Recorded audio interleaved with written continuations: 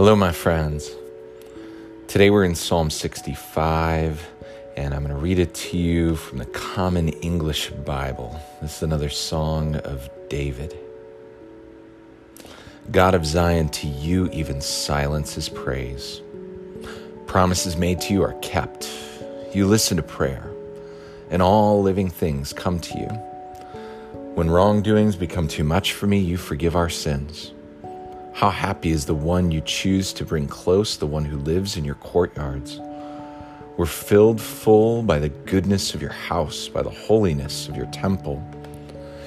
In righteousness you answer us by your awesome deeds. God of our salvation, you who are the security of all the far edges of the earth, even the distant seas. You establish the mountains by your strength. You are dressed in raw power.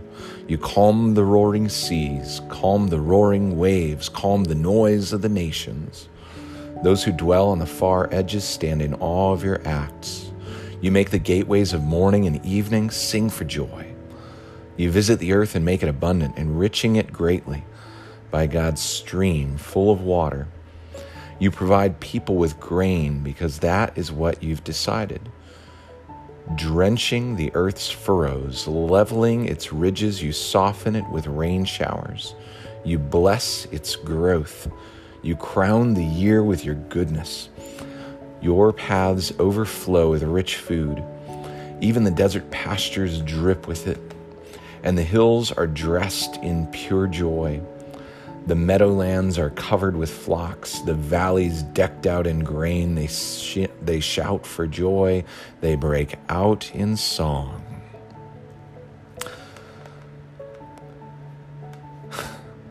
Psalm 65 is like a feast for the eyes, a feast with words, a rich meal, and you're invited to gobble it down, to drink it deep, to take it all in and observe. A couple of things came to mind as I was meditating this morning. One, breathing. Okay? Breathing in, breathing out. Okay? Second, I'm doing taekwondo with Ezra, and they say Chariot, which means come to attention. It's readiness and reverence. And I did a memorial service on Saturday where there was this curious thing where this guy who was given a eulogy held up this sign, and I've heard it so many times before. Remember where you are. And it's this sense of like, you're in church, the rules are different in here. And much as I care about church, as a pastor, I go, why are they different here than they are at the bar? Why are they different here than when you're in other places in creation? So I guess I'll try to draw all that together. To you, even silence is praise, is the opening line, or praise awaits you in Zion is another way that it's rendered.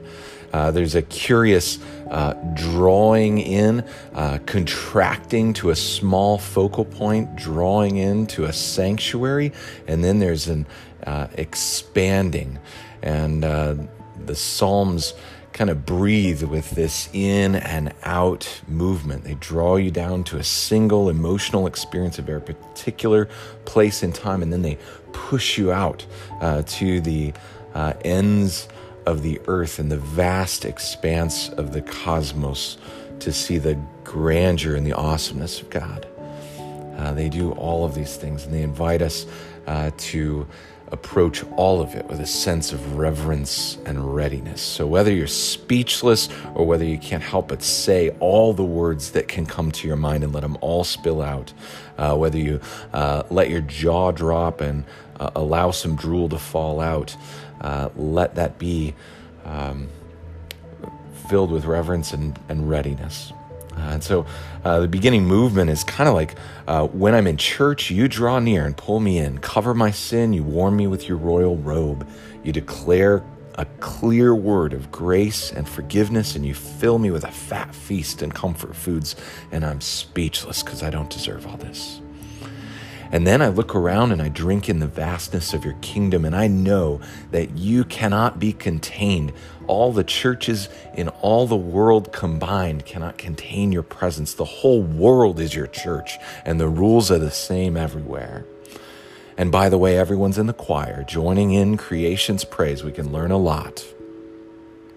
You calm the roaring seas and the warring nations and the restless hearts, and you send me out, east to west, day and night, mountains and valleys, drenched in your goodness, singing your praise. As I'm in creation, I could fill volumes with the words. They're like an endless well. I could sing all the songs, and they'd never say it all, and yet I'm speechless, knowing all is well, and nothing needs to be said, and I can just breathe. Psalm 65. Friends, breathe in the life and breathe it out. Draw in on a single point of focus and let your mind wander to the ends of the earth. Let yourself see God in the faces of all people, knowing that they'll be joining the choir, the multitude from every nation and tribe and people and language, and live in anticipation of that time when all join in that praise along with creation's choir.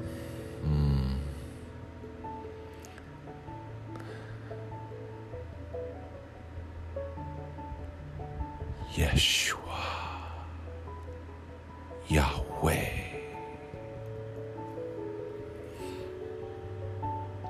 Be well, my friends.